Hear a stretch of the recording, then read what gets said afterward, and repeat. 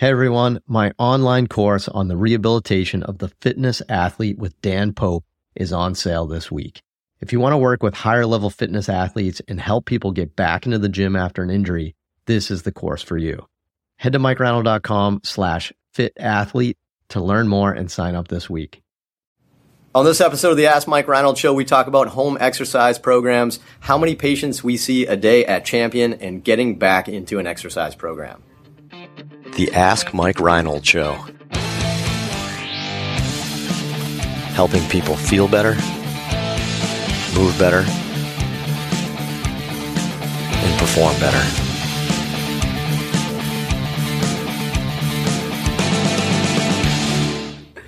Welcome back, everybody, to this episode of the Ask Mike Reinold Show. We are here answering your questions. We got a bunch of good ones again today. But before we get into that, we actually have a new student we wanted to introduce to you today. Jake Scalf from the University of Kentucky is here with us at Champion PT and Performance up in Boston. So welcome, Jake.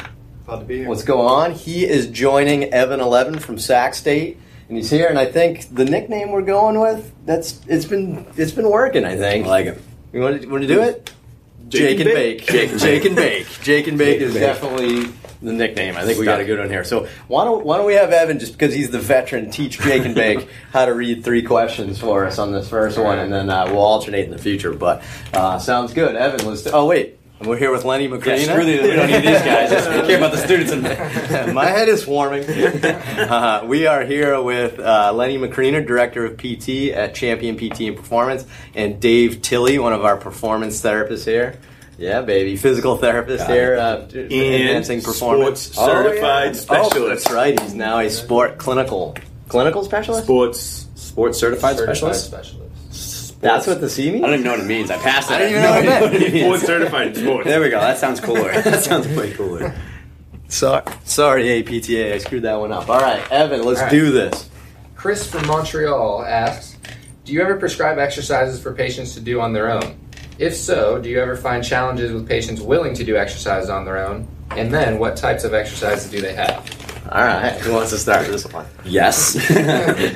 Oh, yeah, you definitely need homework. This is Chris? Chris from Montreal. Definitely need homework. Yeah. Why don't you... Definitely need homework, absolutely. And I would say that you have to be I think the problem comes up when you just dump like a whole bunch of exercises on people the first day, and they look super overwhelmed, they don't do anything. So I think that you have to be strategic. Maybe do their movement assessment, see what their big rocks are, so to speak, and say, here's one for each of these 4 things that we think are really a big deal. And then say, but I really need you to just get these 4. I just really need you to do on these every single day. And I kind of explain that if you come back and you haven't done anything, or we have no idea what's better or what's worse because not a lot of follow-up. I like that. Yeah, definitely. I think you need to let people buy into why they are doing their home exercise. You start throwing, like he said, throw stuff at them, but there's no rationale. They need to see, you do this, you're going to get this. You do this, you're going to get this, and this will help you achieve your whatever function it is or whatever. I think as a new grad, I was timid, surprisingly, in asking people if they did their home exercises, or worried that they were going to say that they didn't have time or whatever, and you basically get to guilt trip them into doing it because it's their function. That's kind of that other avenue that I'll take sometimes, but usually people buy in. That's the Italian Bostonian in Lenny right there. Right. We're going to motivate them through guilt. And embarrassment. Well, not my shoulder, but if you don't do it. Yeah, I mean, I think Dave said it really well. Keep it simple, right? So it's not confusing. Keep it very achievable, where it's just like a small amount of exercises. You gotta pick your biggest bang for your bucks. I think that's a good one there. Yeah.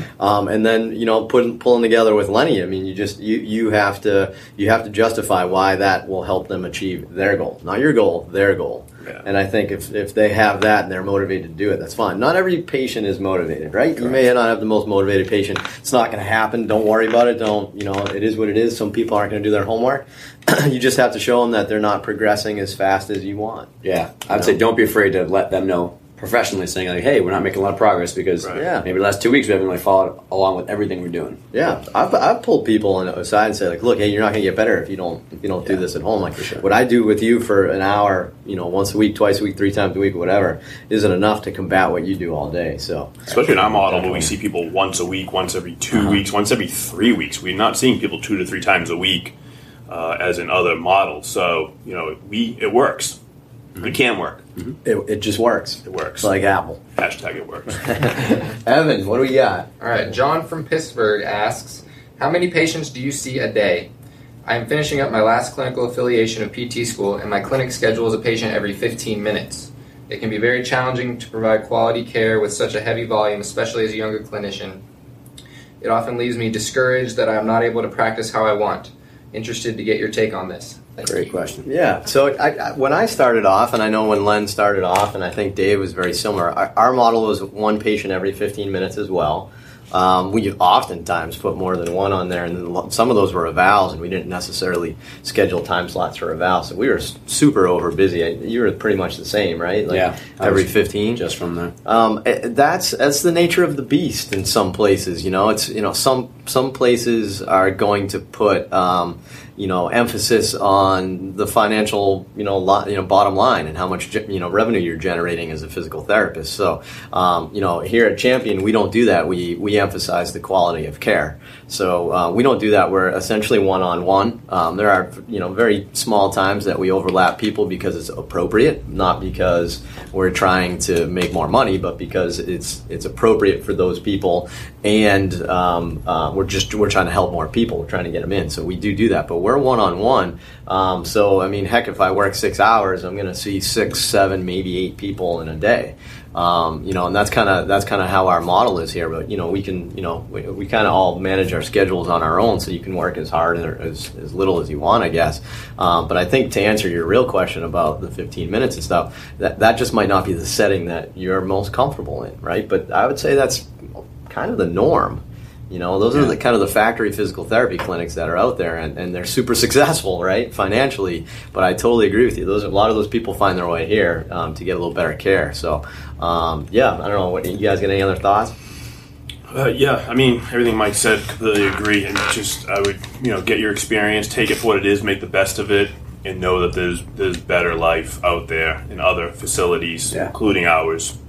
If it's not, you think about creating it. Come up with a model that shows value to the consumer, and that's essentially what we've done. We've shown a value to the consumer that has sought a specific care for them because others have not worked. We get a ton of people that have come in and gone through the program of others and have been very frustrated by it, and we have to come in and then show that we can improve upon what they've done in the past. I do it daily.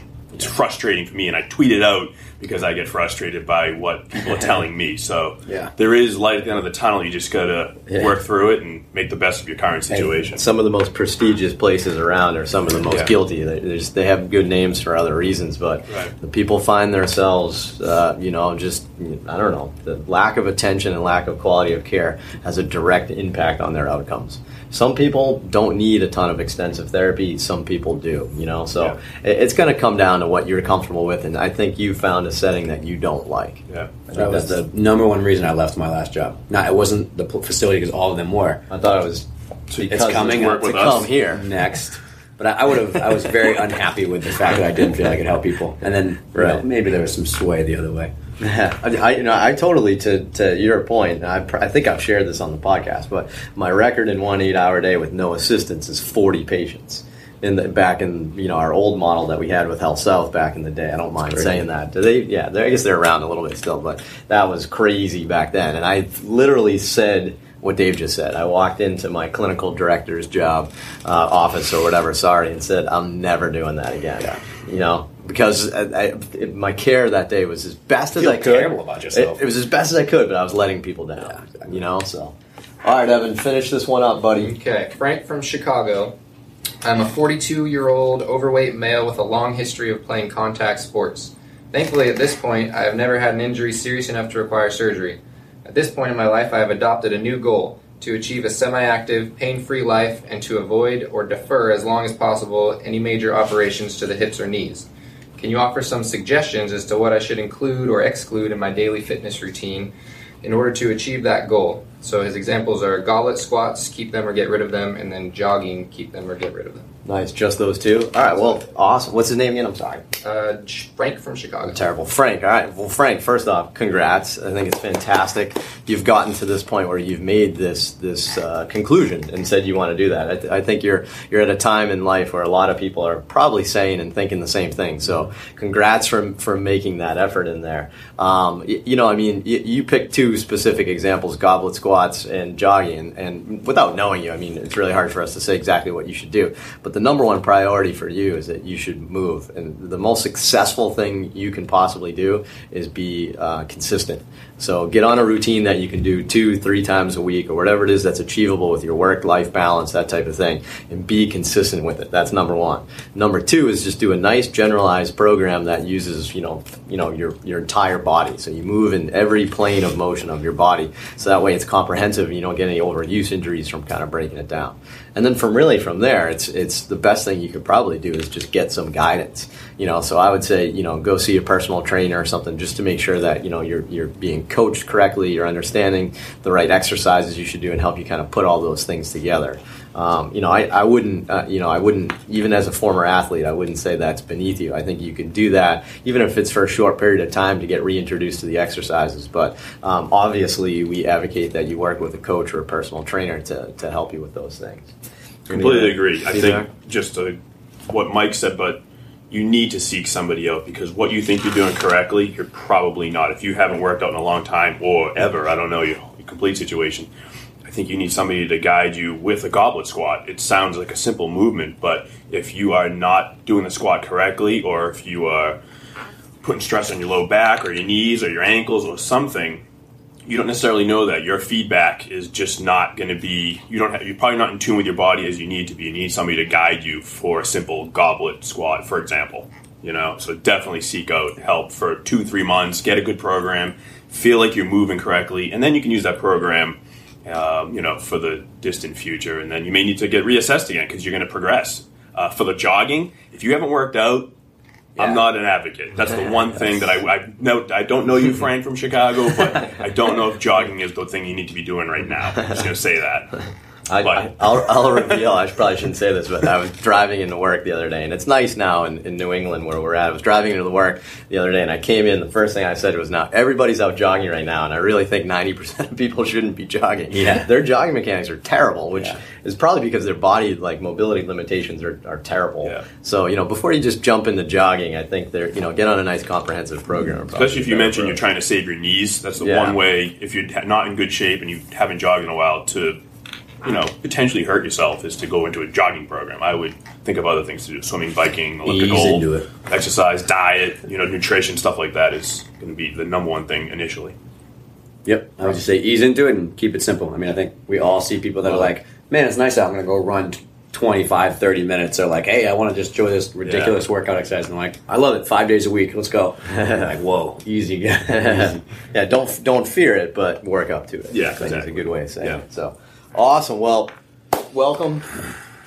Jake and Bake dominated this episode, right? Did a good job. Appreciate I want to go fast. Your attendance. That's Ricky Bobby. Yeah, Jake and Bake. I got it. It's not YouTube. Awesome. Look it up. It's funny. Thanks so much, everybody. Appreciate more questions. We just looked at the queue of questions. There's a bunch of great ones out there, so we're going to keep getting to them. We appreciate it. Go to Ask Mike Reinold. No, that's not the website. Go to MikeReinold.com/AskMikeReinold. I don't know. Go to MikeReinold.com and you'll figure it out. Click on the podcast button. Ask us some questions. Subscribe to us on YouTube, iTunes or YouTube, and leave us a rating. And I'm doing terrible with the outro. Wrap up, with the outro today. So cut. Thank you.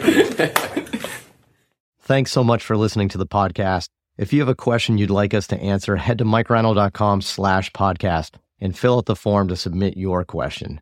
If you enjoyed this podcast, please subscribe, rate, and review us on Apple Podcasts, Spotify, or wherever you listen to your podcast. And please share this with your friends to help spread the word. It would really mean so much to us. Please check out all my online courses, articles, newsletter, and more at MikeReinold.com. There's always a ton of great perks for my newsletter subscribers. And be sure to check for my other podcast, the Sports Physical Therapy Podcast, where I go deep into topics and interview leaders within our field. See you on the next episode.